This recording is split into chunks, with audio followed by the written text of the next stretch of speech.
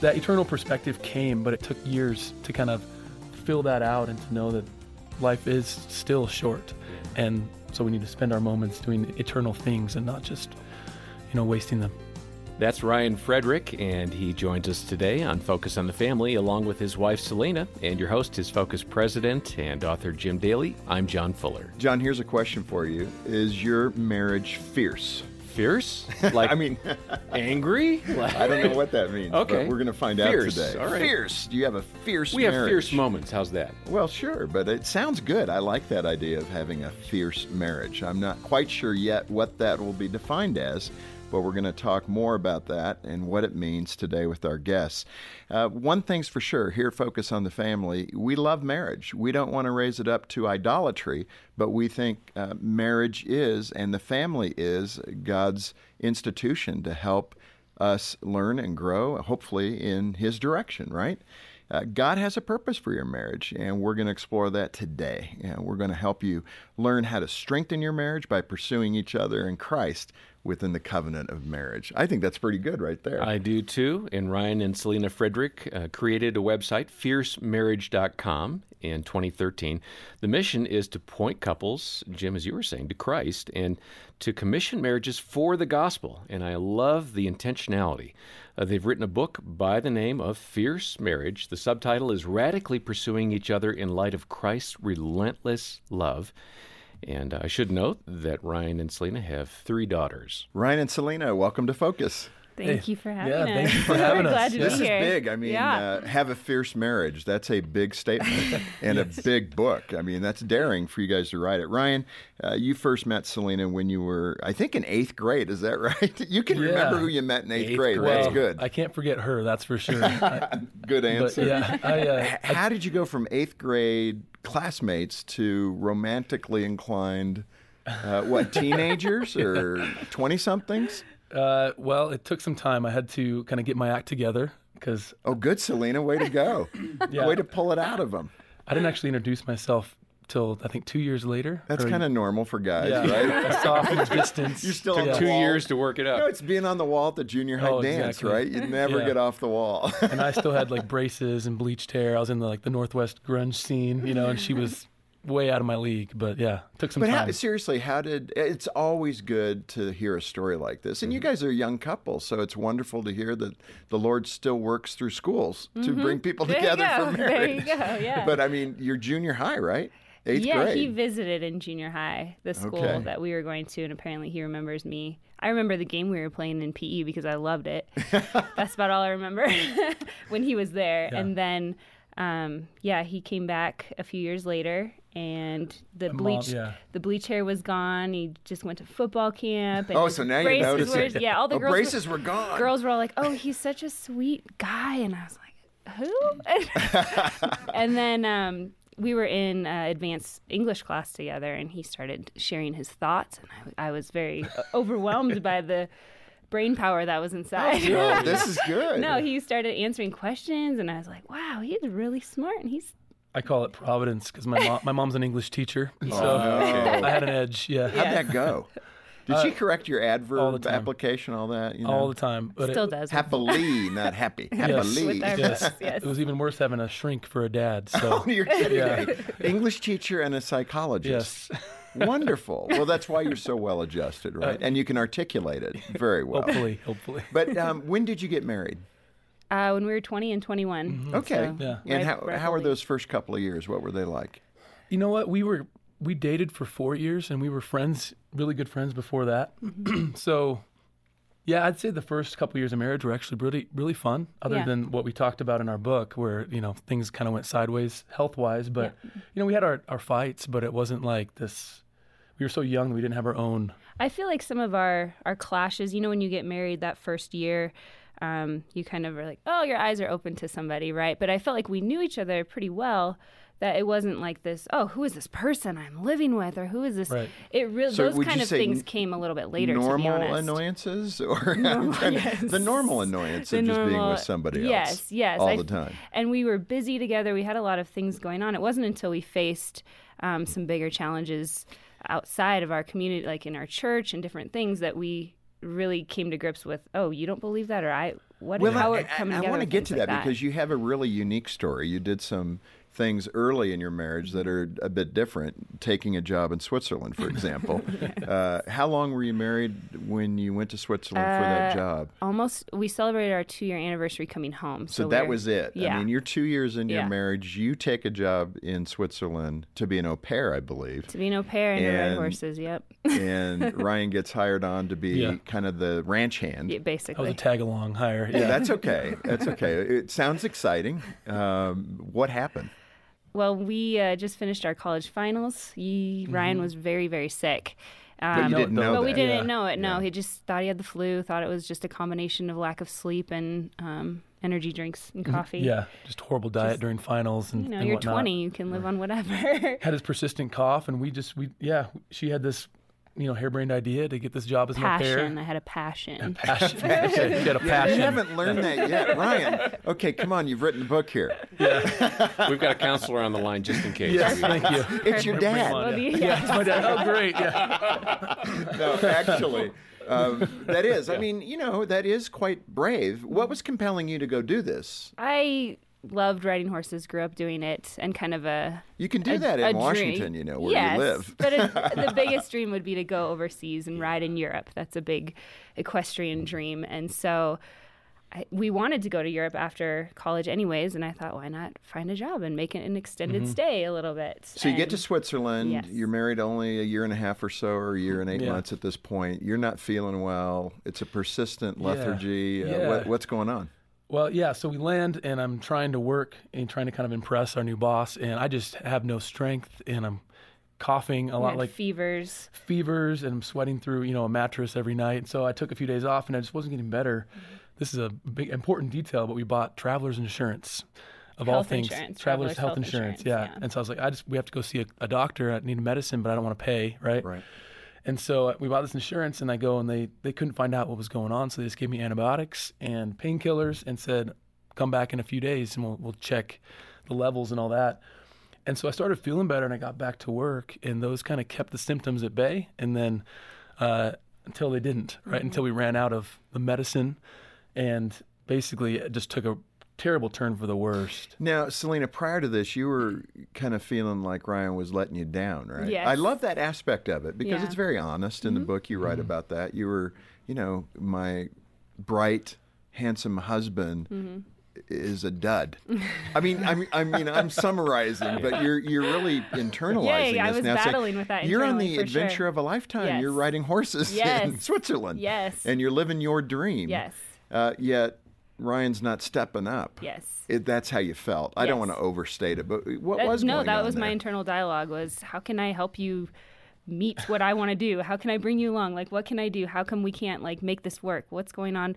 Our boss thinks you can't work. I mean, I know you're sick, but can you just pull it together a little bit more? You can't for be me? You can't be that sick. Yes. Did you verbalize that at all, Selena? In some ways. I mean, I felt it. And we were 2 years married. We didn't know how to communicate that well, I would say. It's really important right here because there's a lot of couples that will struggle if you're married 2 years or 20 years, 50 years. These are things that couples struggle with because you really don't know what's going on. You look good on the outside, Ryan. You look reasonably healthy, right? Absolutely. And so you're conjuring up he's got attitude issues. He's just not stepping up. Yeah.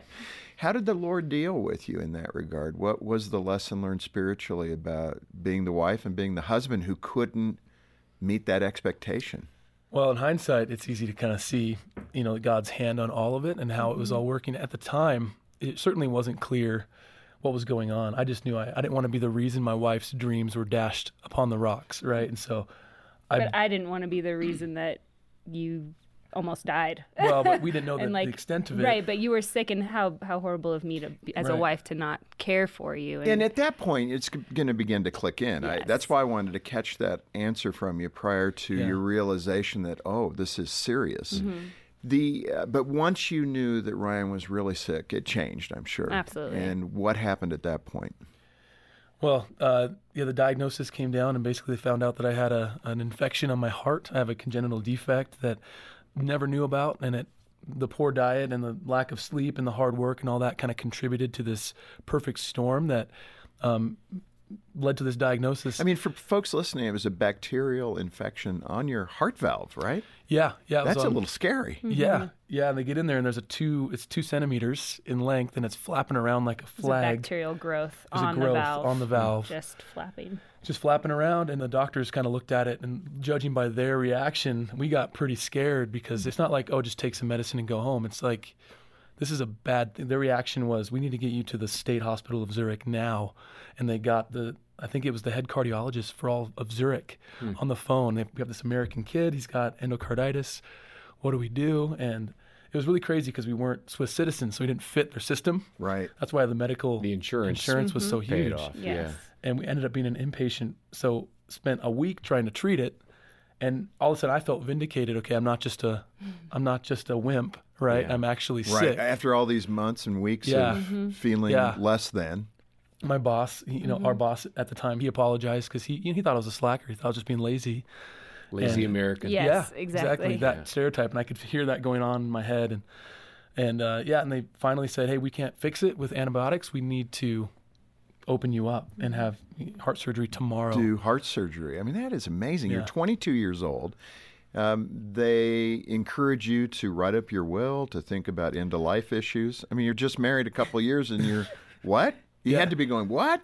Well, they had that Swiss, and we were in the Swiss-German part of Switzerland, so there's that stoicism, right? So they didn't encourage any of that kind of stuff. It was like, well, this is as a matter of fact, here's what we got to do. We're going to operate tomorrow. I had done an internship with a cardiothoracic surgeon in college, so I kind of knew exactly what they were going to do. And so I explained it to Selena, and so I knew that my chances were good, but they aren't as high as you're comfortable with going under the knife, right? And so I opted at that point, just personally. My dad was there at the time, just sitting in silence the night before.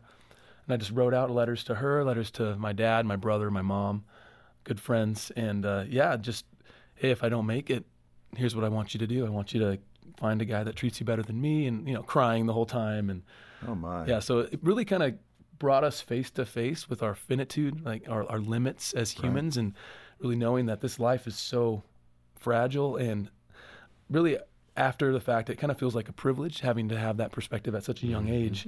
It's created a bit of anxiety since then, knowing that, wow, it could happen Oh, any sure. day. But So someone's got to be asking, listening right now, did you let them read the letters?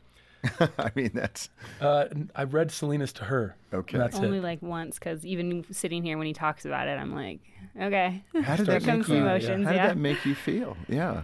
You're 2 years in married, but 6 years the best of friends, and you try to go past it. I mean, as a young person, you don't have this, even as an older person, the finality of death is something I felt like you deal with for your entire life, and so knowing that was a possibility for him, a high possibility, it was somewhat incomprehensible to me, and I felt like there's a state of shock, and I still was trusting God, and I think I had a bit of maybe naive grace or something of God just holding me in that while he was in surgery and just keeping my mind at bay, and it was a battle for sure. I remember crying, thinking, hey, we're not going to get to raise children together. And we knew we didn't want children right away, but we knew that was something we wanted together at some point. And I'm thinking, like, that's never going to happen for us, and that's just not a reality I'm going to get to experience. And so that's why waking up was so sweet. Well, and that's the point to pick the story up. The fact that you did wake up from surgery, you looked at each other, and the doctors were optimistic that they had done the job needed to allow you many more years. Yeah. That gave you a different perspective when it comes to marriage. What changed? To be honest and to be really candid, initially I was really angry at God. I was like, how could he let this even happen? And so there was a period of kind of, you're sitting, if you're ever, in the surf and a wave catches you on your heels, you got to recover from it. And that was a really refining time for our faith and for my faith personally. But then once we kind of got past that, the problem of pain, as C.S. Lewis puts it, like, how can this happen? I'm a good person, right? How can a good God allow that? But it started to shape our theology around our capacity to be glorifying to God, and how it's really up to his sovereignty at every step, and it's by his grace that we do anything that's good, and the small moments that we have are important, right? So that eternal perspective came, but it took years to kind of fill that out and to know that life is still short, and so we need to spend our moments doing eternal things and not just wasting them.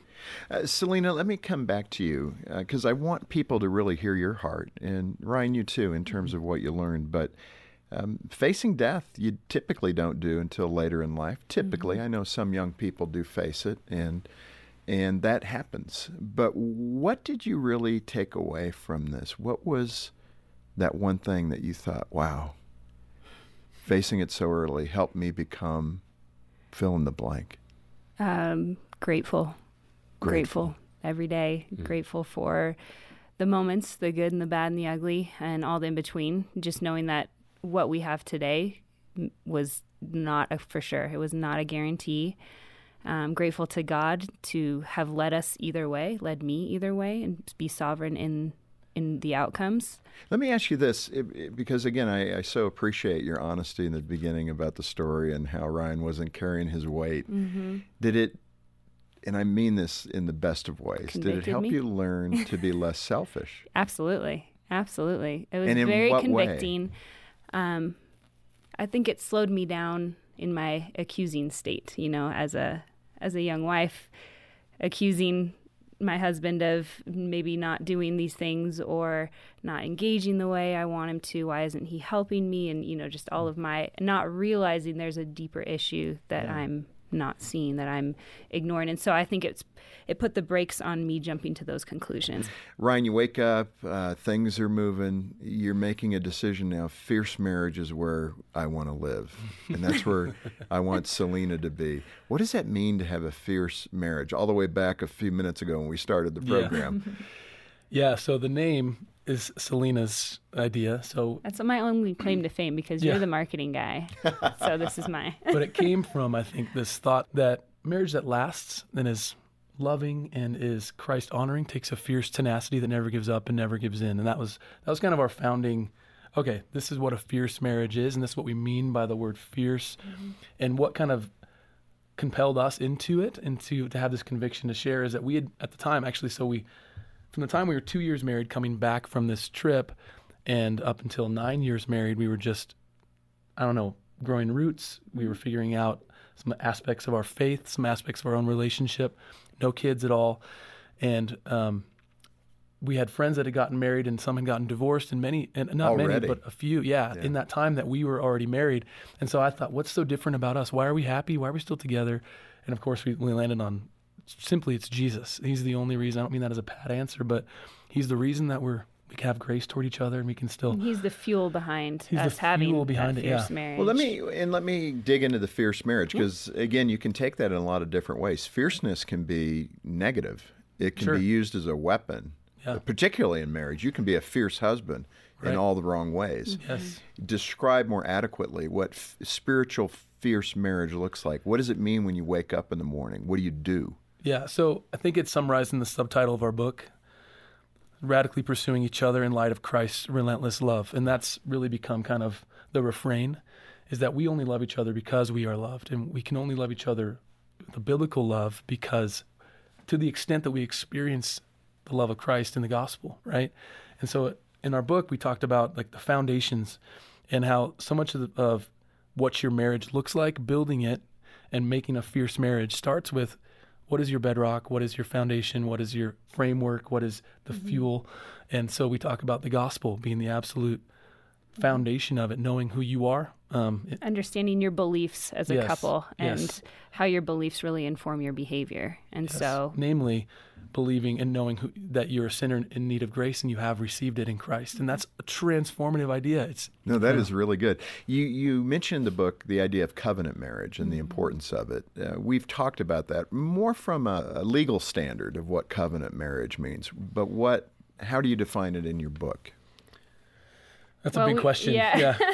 We deal with it, or we, I guess, define it through the Bible and looking at God's covenantal character with his people.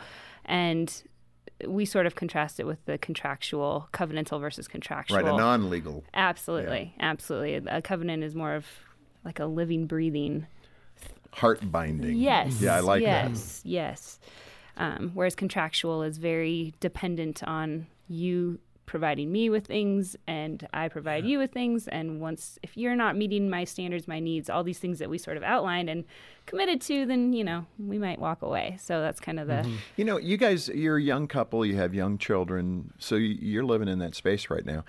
I think older Christians, we might think of younger Christians as being more transactional. I love what you're saying.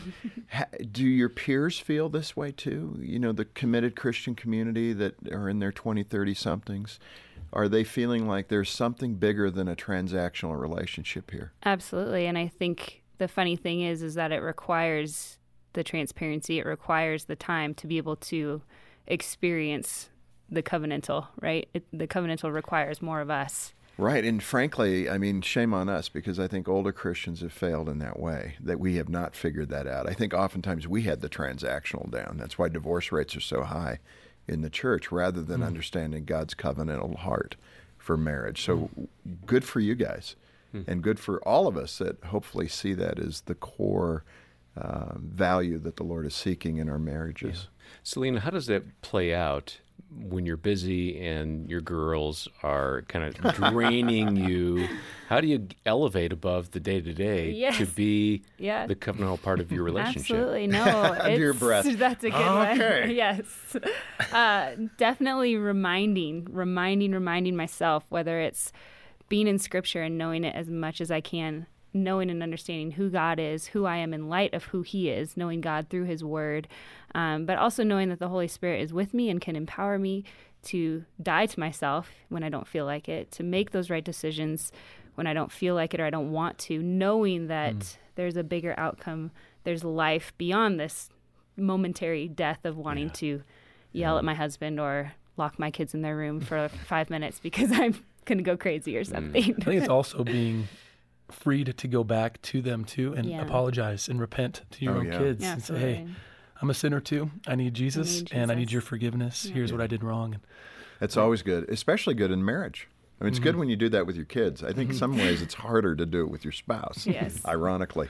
Ryan, something in your book really caught me, because after your heart surgery, the doctors left some wires attached to your heart that I guess were coming out of your chest. Seems a little odd. Kind of the Iron Man look, did they right? forget or what? But I guess it was intentional so that they could, if they needed to, they can jumpstart your heart. Yeah. But what spiritual application did you apply to that? That was, I love that, because the analogy that I drew from it is at any moment they could give life or death, right, by these wires that were connected to these strategic parts of my heart. And the parallel that I drew is in communication, right? As a spouse, you have a direct line to each other's heart. Like, they've given you access that's unprecedented for any other person, ideally. And so the words you say hold a lot of weight, right? And the Bible says, your words have the power of life and death, so choose life. And so as a husband, early on in our marriage, I would be really harsh. I would be really, a lot of husbands do this. They're very logical. You try to argue your way out of things and really just need to empathize. And so realizing that about my tendency and the fact that she's given me access to her heart gives me kind of this sweet conviction that I need to steward her heart well and speak life and empathize and maybe just even shut my mouth at times. Yeah. This is so powerful. And I love that analogy, life and death to the heart. And I'm assuming the doctors did remove those wires. Excruciatingly, yes.